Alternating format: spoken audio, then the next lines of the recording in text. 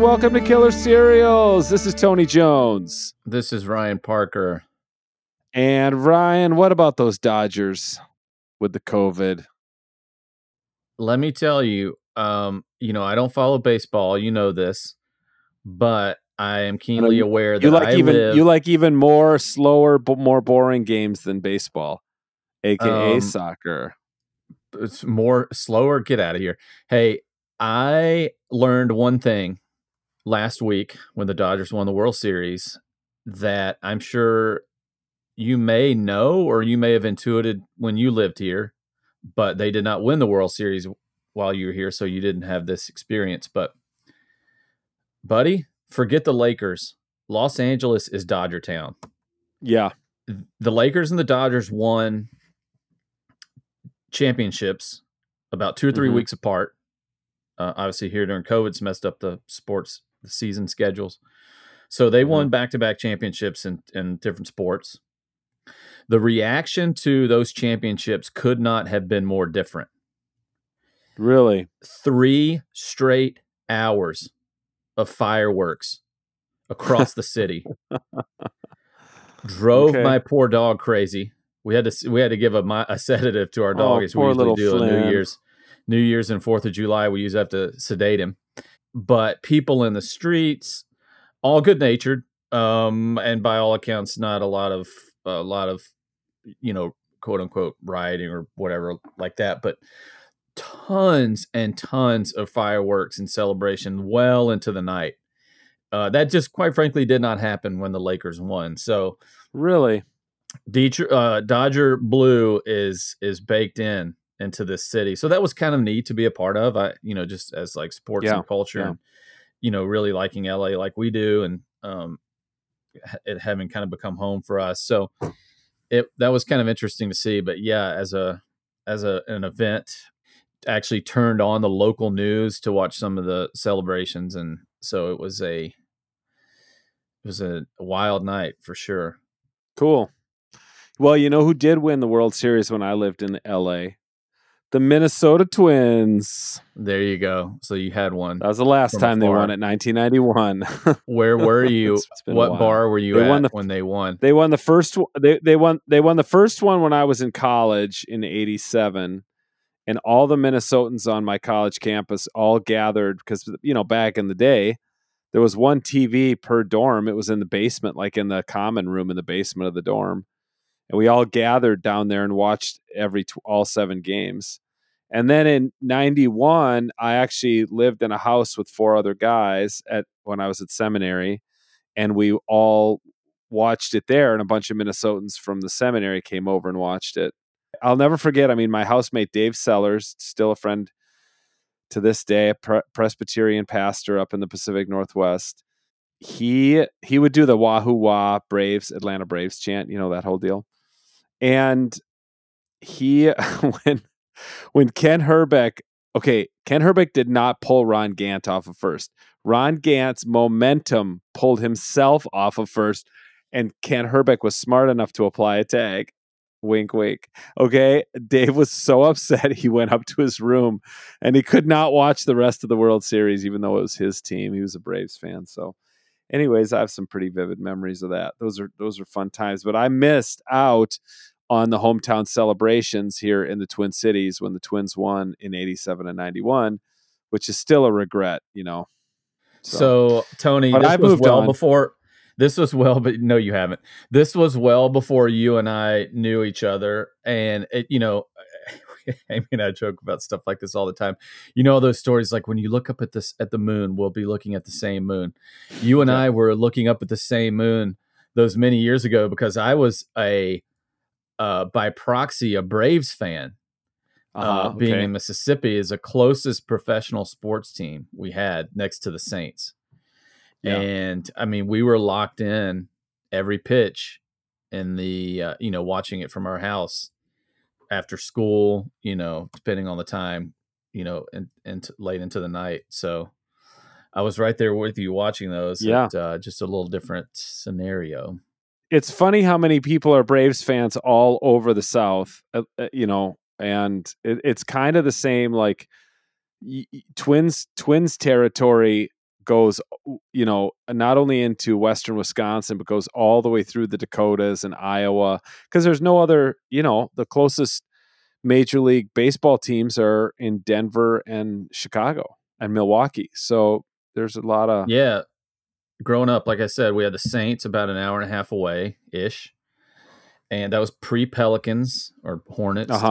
Yep. And then if you go west, it's, Dallas, the Cowboys, the Rangers, and, east, it was the Braves. I mean, obviously Florida's its own thing because, they've got Tampa Bay and Miami. But, for South Carolina, Georgia, Alabama, Tennessee, Mississippi. Yeah, I mean, that's it. Well, now we went off on a tangent there. Yeah. Now that we're on the topic of Rectify 407, let's talk about it. It's all television. Hey, man, you know what? We are at the penultimate episode. Do you know what it felt like to me last night when we watched this episode? Ray McKinnon is saying, "Ladies and gentlemen, please put your trays in an upright and locked position. Buckle your seat belts. Yeah, we're landing the plane."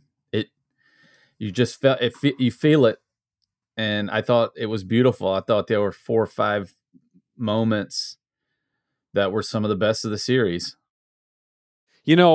I think. Okay, the title of the episode is Happy Unburdening, and I think this has been the most thematically tight of all the 29 episodes we have thus far watched. There have always been kind of thematic elements in an episode. We'll see something. I've said it before, like, boy, this episode was really all about the couples, like all the married couples coming together and going apart and struggling for this and fighting for that. But this one, it's just like everyone is unburdening. Everyone is, and that's really been the story of season 4, isn't it? Is that Daniel moves to Nashville to his halfway house after he's been exiled from Paulie, and now everyone is like, holy shit, what do we do now? Our entire lives have been consumed with this. I mean, good Lord, Hannah's mother unburdens herself. I mean, we don't know what was in the card that she sent to Janet, but one can assume that she's somehow trying to make amends or whatever. Everyone, the old sheriff is unburdening himself. Daniel's in therapy, unburdening himself. Amantha's old, high school friend whom she hasn't spoken to in decades comes back and says, "You really hurt me." But I want on and on. So it was very, very like thematically contained, which I thought was interesting and made it. I enjoyed moving from scene to scene. Once you got that, you're like, oh, every scene is going to be about these people unburdening themselves from things that have been holding them back, even if that means selling old shit on eBay. I want to ask you about 2 characters that I think may complicate this theme, or get your take on how they embody this theme, because I agree with you for the most part. Amantha seems like we're back to the old Amantha. I thought that her interaction with Bobby Dean, understandable, but that's like first season Amantha. Her encounter with her mother in the attic felt a little aggressive, a little uncalled for. And then finally, so I want to hear you talk about that. And then the last thing, because this will segue into some other characters. Ted, to me, feels like second season Janet. Ted is, he is getting everything from these characters, especially Teddy and Janet. We'll come back to this one, I know, but Teddy admitting to Ted that he's getting divorced, and then Janet at the end, really making the effort, going into the bathroom, washing his back, and like he just gives these one-word answers, or these very evasive answers. It's almost like he's in a coma, or he's kind of in this daze where like all he can manage is one or two words. It seems like he's so lifeless as compared to him in like season 1 and 2. So those are my two things. Yeah. Amantha, how do you feel about Amantha and Ted fitting into that theme?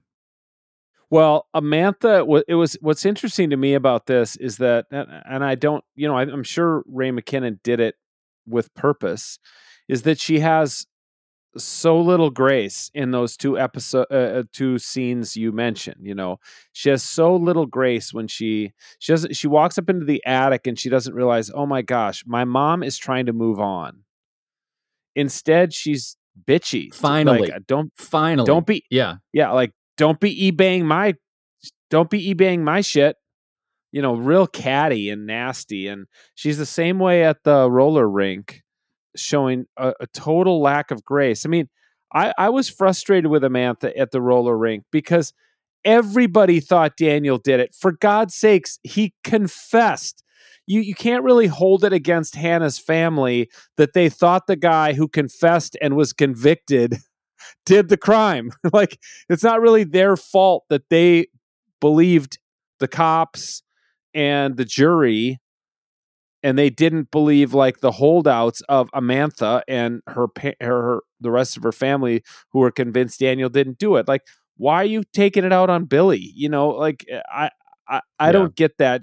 Her lack of grace there is out of step with how she's been. And then we see her out in front of Thrifty Town with her old high school friend Jenny, and she's so graceful, and tears come to her eyes because she's broken.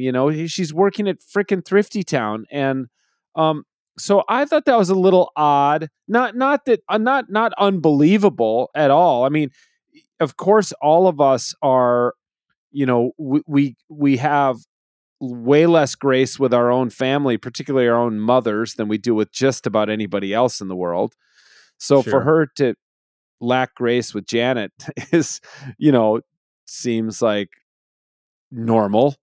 And obviously Billy hurt her a lot. And it seems like what she's really mad about is that he beat up Daniel in the cemetery at the end of season 1, and almost killed him. But again, if the guy got out of prison whom you were convinced killed your sister, you also might kick the shit out of him, So Completely everybody's believable. confused. Yeah.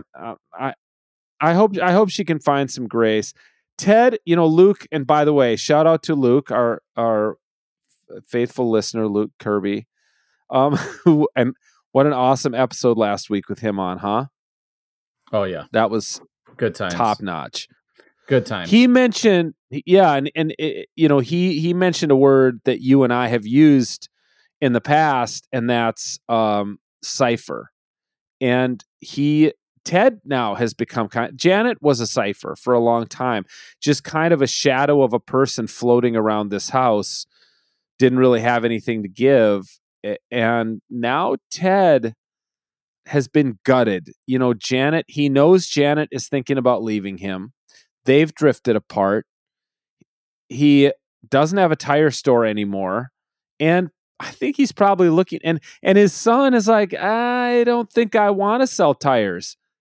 And here Ted is like, what the hell have I done for the last 20 years? I've sold tires at a store that my wife's deceased husband started, and I don't even own it. My wife owns it. What have I done with my life? I've sold tires. And Teddy, his son, is like, Dad, I appreciate it. I love you, but I'm good. I don't think I'm going to sell tires for the rest of my life. So Yeah, Ted, he's I also in a think, similar situation. Yeah. He's like, Ted's without a purpose now, and he knows Janet's about to leave him. And so I thought the bathtub scene was beautiful because any one of us who's been in a love relationship like that, we know, and they talked about it in the car on the drive to Nashville, the resentment between the two of them. And I mean, I will tell you from personal experience, like that built up in my own parents' marriage, and I can say this freely because I'm 100% sure that my mom does not listen to this podcast. The resentment between my parents had built had had driven such a wedge. I mean, the chasm between them by the time my dad died a couple years ago was so wide it could not be bridged, and that happens with a lot of couples. And so we got Ted and Janet admitting that they're resentful of one another as they're driving to Nashville to see Daniel. Okay. For Janet to knock on the door and to ask if she could come in and scrub Ted's back, for Ted, who's naked in the tub, to allow her in was so freaking beautiful, Ryan. I mean, I really thought, for anybody who's watched this entire arc of 4 seasons, that scene was one of the most poignant and potent scenes of the whole thing, because you just know, anybody who's been in a situation like that knows how much it takes to make that vulnerable move of saying, can I come in and scrub your back? Yeah, sure. I don't care if you've been married 3 years or 30. Yeah. There's a way in which a couple who decides to commit together and truly loves each other and knows that they want to be with each other, even in the early days, and there's a fight, there's all or disagreement or tension. There's the sense that you can let that fester because you know that you're with this person. Like, well, it'll get resolved, or whatever. But you can allow some of that certainty of being together to kind of breed, Yeah. kind of feed that tension and feed that fight. So to be the person to take the initiative to try to cut through that fog, to try to, re-strengthen or build back that relationship is extremely vulnerable. You're right. It's very hard. It is. And it in took that something from situation, both of them, because it took something from That's right. Janet to ask to come in, and it took something from Ted to say, yeah, sure, you can come in and see me literally at my most vulnerable, like naked old man That's right. in a tub. In a tub. Yep. Yeah. It made me think about all the handful of arguments and bigger disagreements that Amy and I have had over the years, and you taking, not the editorial, you taking the initiative to try to make amends. There's such a huge risk there, because the hope is that that person will have the grace to open the door, Yeah. right, or to ask you to come in. So it's very difficult. And I thought it, like you said, I thought it was just beautiful. Again, right? Yeah. It's like Amantha telling her story at the Thrifty Town training seminar. Mm-hmm. You can set this anywhere you want to. Mm-hmm. And it could be Ted in the bedroom reading a book, but to put him in this position of openness and vulnerability like that, it's just really inspired. And I thought it was quite lovely. And I will tell you, second to that, I think, in this episode is the exchange between Teddy and Tawny at the apartment, when the two of them realize that, and maybe Tawny doesn't 100%, but they realize that they're going to be okay, and that this is the best thing for them. I thought it was stunning. I thought it was, and again, Clayne Crawford, my goodness, like one of his top 5 episodes. Tawny with a kind of an assurance and a peacefulness that haven't seen from her since the first season. But you talked about second naivete 2 weeks ago, and I think we see that on full display here. I feel like her confidence in what she's hearing from the Lord, as she would say, her decision to go and serve people and help people, feels hard won, as opposed to like her, if she had just had this kind of normal upbringing. It's like, well, I'm going to go be a nurse or whatever. Like her realization of that this is her calling in life feels like a true calling. And as Teddy said, it's so believable, I can see it. And I just thought that was, you know what? I thought the same thing, well Ryan. written dialogue and beautifully acted. I thought she's coming back to her faith, and in some ways, I don't want her to come back to her faith. You know what I mean? Like I want her to Interesting. continue to evolve. But it's also, again, not unbelievable, that she would have kind of strayed and doubted. And in some ways, Daniel was the one who, he was the tempter. He was the one who's almost, when he got out of prison, was almost a nihilist. And he's the one who, although he allowed Tawny to get him baptized, you knew he didn't believe, and that he's very cynical about belief and those who do believe. And he was quite critical of her belief, and almost trying to dissuade her from belief. And it did plant a seed of doubt in her head. But now that Daniel's out of her life, and she really is over Daniel, I think, which is, I think, good, because Daniel, I think, was a terrible influence on Tawny, and they were toxic for one another. You might say he was a catalyst for getting her out of her marriage, but you know what? I'm sad that Teddy and Tawny didn't patch it up, because I think they could have. I can see that. Teddy through tells therapy, Ted, yep. we did everything we could. I don't think they did everything they could. Not that the show gives us insight into every therapeutic session they're in together, but just that, did they try that hard, or had they given up before they even started therapy? And I mean, the therapist surely didn't try to convince them to stay together. So there was some sadness for me. I mean, when they're going to go out for pizza and just hang out, I thought, man, are you ever going to find anyone better for yourselves than each other? She might, but he I may thought not. the opposite. I thought Teddy would. I thought Teddy's going to find some divorced mom with a couple kids who was a cheerleader at an SEC school, and has got a little money in her divorce. I think that's who Teddy's going to end up with. That's funny. Yeah. I think Tawny is going to be I almost, when Tawny was like, I'm going to go join Doctors Without Borders, I almost thought that Tawny was going to say, I think I might become a nun. I really did. I thought, like, I'm going to go join Mother Teresa's. I'm not kidding. If only she were Catholic, I think she would become a nun. I don't think Tawny needs sex or intimacy. I think Tawny needs to help people, period.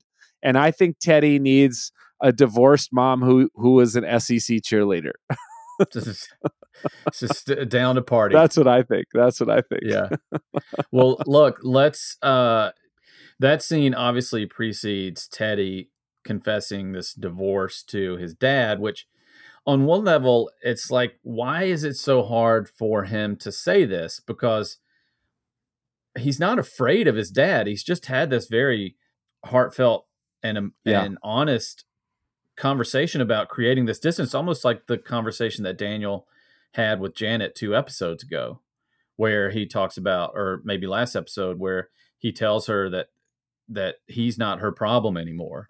And you get the sense that Teddy's saying the same thing to Ted, which makes his anxiety about telling Ted about the divorce a little puzzling, even though you also know it's something that is deeply emotional for Teddy, which I think feeds into a little bit about your interpretation of them trying hard enough. I mean, there's a way in which you can potentially read that exchange between father and son, where Teddy is really sad that it didn't work out, which I guess he could be. It could be, and also realizing that they don't need to be together, but it's still sad. But maybe there is some regret. Maybe there is some lingering desire to try to work it out. But again, another powerfully acted scene, and also slightly frustrating because of Ted's.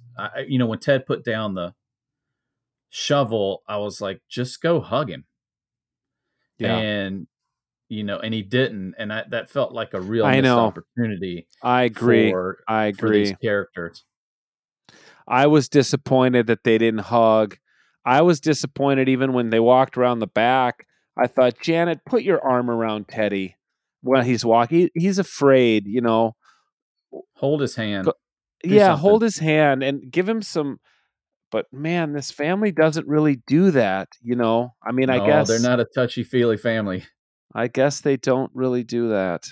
Yeah. Well, look, let's turn our attention to Daniel regarding his potential send off of Chloe, and then obviously, I think to close our discussion of this episode, what we learned through the interrogation between Sandra and Sheriff Pickens. So, Yeah, yeah. beautiful. I love the setting, the kind of bohemian setting of Chloe's Yeah. apartment. I think it's just such stark contrast to the halfway house where Daniel is. And oh, it just occurred to me, we haven't even talked about the gut punch that is the first 5 minutes of the episode, which is Daniel recounting his rape Oh, yeah. Yeah. I and mean, abuse on death row. But that episode, this is a part. I mean, this is in keeping with the relationship between Chloe and Daniel. We learn in the first of this episode that he heeds her advice. He is in therapy, honestly and painfully recounting this horrific episode of being attacked and raped in shower in prison. And the episode is bookended. He's in the opening scene, he's talking to the therapist, and in the closing scene, he's listening to the playback of his yeah. session. Yeah. And we see that no matter what may happen with Daniel in terms of the case, would there be a situation? I don't know if you did some research into this or if you've thought about it, but it's likely we're learning that Daniel was not guilty of anything. And could the whole thing be vacated where his probation is lifted, where he can just go really live a normal life in the sense of having the freedom to go and move about physical space? Because he tells Chloe, right, I'm 19 years and X number of months away from not having to check in with a parole officer, which limits his ability to be something to her. But regardless of that, we see, I think, with the bookend of the therapy session, that it doesn't matter what happens. I mean, his road to recovery and healing is going to be long and painful. Yeah. You know, obviously, where we left this was Chloe said, I think you should be in therapy. And Daniel basically said, F you, and like walked out. And we didn't even know if Daniel and Chloe would ever see each other again. Daniel was pissed. You know, he was like, don't mother me. And this was the scene, obviously, where Janet, his mother, had actually come to town and met Chloe, and they had the three of them had dinner together. And then after Janet leaves, Chloe kind of continues the mothering of Daniel and says, you need therapy. He says he doesn't want to relive it all. And then what's interesting is here he goes in therapy, and it's exactly the tack that his therapist has chosen for him to relive it all. Like to relive it all, moment by moment. And it is, I mean, you talk about Ray McKinnon and the slow burn. Man, that scene of him recounting his prison rape, it lasts forever. It is so, Daniel tells it so slowly, so drawn out. There's one point that I thought was pretty cool where, you know, he slips into the past tense, and the therapist says, talk about it in you need to stay in the present tense. And then we see, you know, a quick shot of the phone recording it. We don't know why. Well, we find out, like you say at the end, because he's listening over and over to it until he becomes so bored with the prison rape that it no longer bothers him. And you think, I well, will wonder. that ever happen? That's Yeah, I wonder if that. I wonder if you're right. That's the very question I was going to ask. I don't know if in your, studies and different courses you've taken, conversations you've had with colleagues. I mean, is that a? I don't want to say is that like a preferred method of therapy. I just wonder, like, how does that work? I mean, I remember a impactful book for me in my education was Serene Jones's work on trauma Mm-hmm. and grace, which is from a religious perspective and a theological perspective, but written with lengthy consultation with neuroscientists and therapists and all that kind of stuff. Mm-hmm. You could tell that this was a deeply resourced work, and the way that they talk about traumatic events is like it's so overwhelms you that it kind of that memory kind of ping pongs around in your brain. It's not processed accurately, and so it can come back and haunt you and all that kind of thing, and create the stress, the PTSD. And I wonder, just as therapists and scientists work in this, what they find in that kind of facing it head on and engaging it over and over and over, and the retelling of it, if that does process or help reprocess that memory. I find that very interesting, and I wonder how that works from a kind of a scientific, you know, Yeah. neurological perspective. Yeah. Yeah. Yeah. Maybe that should be my next book I read. I don't know, Yeah. but You it's know, very very interesting to see a character yeah, go through that. I think whether it'll work or not is almost beside the point, at least for the sake of the show. Oh, of course, yeah. Yeah, you know, but the fact that Daniel would submit himself to another person, which we've slowly seen him do, is great. And then there's just that little cool moment where Peanut walks into their bedroom at the halfway house and says, "I got a Pickle. You're getting your pickle." yeah. Peanut is at Thrifty Town, right? Pickles. Pickle. Oh, what a Pickles. beautiful little moment that is, with his It joy is. over getting a job. I mean, my goodness, Yeah. That was just so how hard sweet. these guys have to work. Yeah. Well, I was just going to say, you know, the Chloe doesn't want to leave. You think I'm she leaves? torn. I'm torn with this relationship with Daniel and Chloe, but I also I remember being like Daniel, totally in love with a woman. I was in college, but totally in love with someone, and she wanted to be best friends, but did not want, anything romantic between the two of us, and how hard and difficult and confusing it is, and how much you want to maintain that friendship, but how in love you are with somebody. It's super tough. And I don't know why Daniel doesn't beg her to stay, but he says, I work in a warehouse. I make $314 a week. Basically, why would anybody want to be with me? And that's where Chloe should say, who gives a shit how much money you make? This is not your worth. We'll Is make it not work. your job. Yeah. Yeah, we'll make it work. Like, what do you think I get paid for being a freaking artist who lives in a warehouse? So I don't know why they wouldn't just take a chance on it, but it just seems unlikely that Chloe, based on what the little we know of her, would take the safe route and move back to Ohio and live in the suburbs with her mom. That does not strike me as a Chloe move. So it seems a matter of convincing Yeah. Daniel to stay and be a bigger, convincing him that he can indeed be a bigger part of her life. Yeah. Which he might be able to do if Yeah. what do you think about this case? We learn a lot. We've a lot of stuff that you and I have guessed about, but we learn who Roger is. We learn more about the Nelms involvement and what happened. But Pickens here seems to, he's giving pretty straightforward answers to Sandra's question and painting a scene that makes it seem like Daniel just got railroaded. It was a totally unsurprising turn that Christopher's dad is a powerful guy in town who knew folks and, basically got Christopher off. And I don't know. We still don't.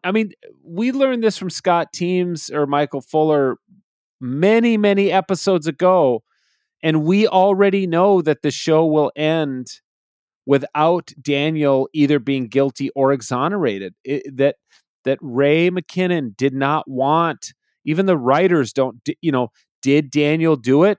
And what was Michael Fuller Scott Teams' quote. It was something like, well, Daniel doesn't know if he did it, so how can we know if he did it? Or something like that, Oh yeah, you're right. It's along those lines. Yeah. Yeah. So it's like these people have all, I mean, of course, Samantha's convinced he didn't do it, but even Daniel doesn't know if he didn't do it. So how can Billy know if he didn't do it? How can Hannah's mom know if he didn't do it? Nobody knows if he did it or didn't do it. All we know is that Christopher Nelms was somehow, never really questioned because his dad was a powerful guy, and that Trey was probably lying that night, that a bunch of these high school kids were probably lying that night about who raped Hannah, and Trey went back. Now we know that Trey went back. Well, what did he go back and do? Maybe he went back and saw Daniel kill Hannah, or maybe he went back and killed Hannah. Like, we just don't Right. know. That George is forever silenced. Trey is never going to tell the truth. Daniel was so high that he doesn't remember what happened that night. The truth is not out there, to twist the X-Files. Oh, there you go. Like Another that. killer serial. The truth is not. I mean, if the truth is out there in the murder of Hannah, it is impossible to ascertain. It is impossible to ascertain because which feels like a Ray McKinnon thing to do. I think so. That's what I'm saying. So we're finding out is more from the old sheriff. We're finding out that the investigation was compromised. Again, totally unsurprising. We pretty much knew that all along. It's going to be interesting to see how that lands, how Ray kind of ends this, because next week is for us the last episode, how we're left with that impossibility, I guess you'd say. And where that goes. I'm super excited to see. A little emotional. I mean, we're there are other things in the world to worry about at the moment, but this has been a good distraction and something to look forward to. And next week's series finale is, or what we'll be discussing next week, is a little bit longer of an episode as well, about a little over an hour, I saw. So we'll have 20 more minutes or so of content to discuss. Yeah, it's going to be good. Well, thanks everybody for listening. We really appreciate it. And if you've been with us for 29 episodes, for 29 straight weeks of Rectify, don't quit now. Stick with us. Don't quit now. If you stick through 30, you get a T-shirt or an Uber Eats gift card or something. I don't know. Right. You might win dinner with Luke Kirby. Just kidding. Stop we don't have that to give away. All right, everybody. Thanks for listening to Killer Serials. We will see you next week for the final episode of the story arc of Rectify. Bye-bye.